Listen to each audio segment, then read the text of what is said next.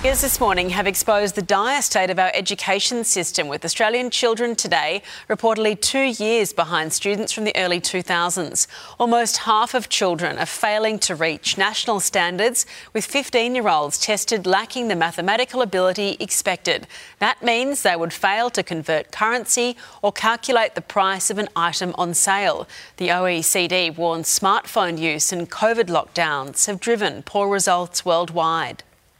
They are concerning. You know, anytime we see figures that are showing Australia not performing where we would like them to be, raise that concern. And certainly discussions around smartphones and distractions are part of that.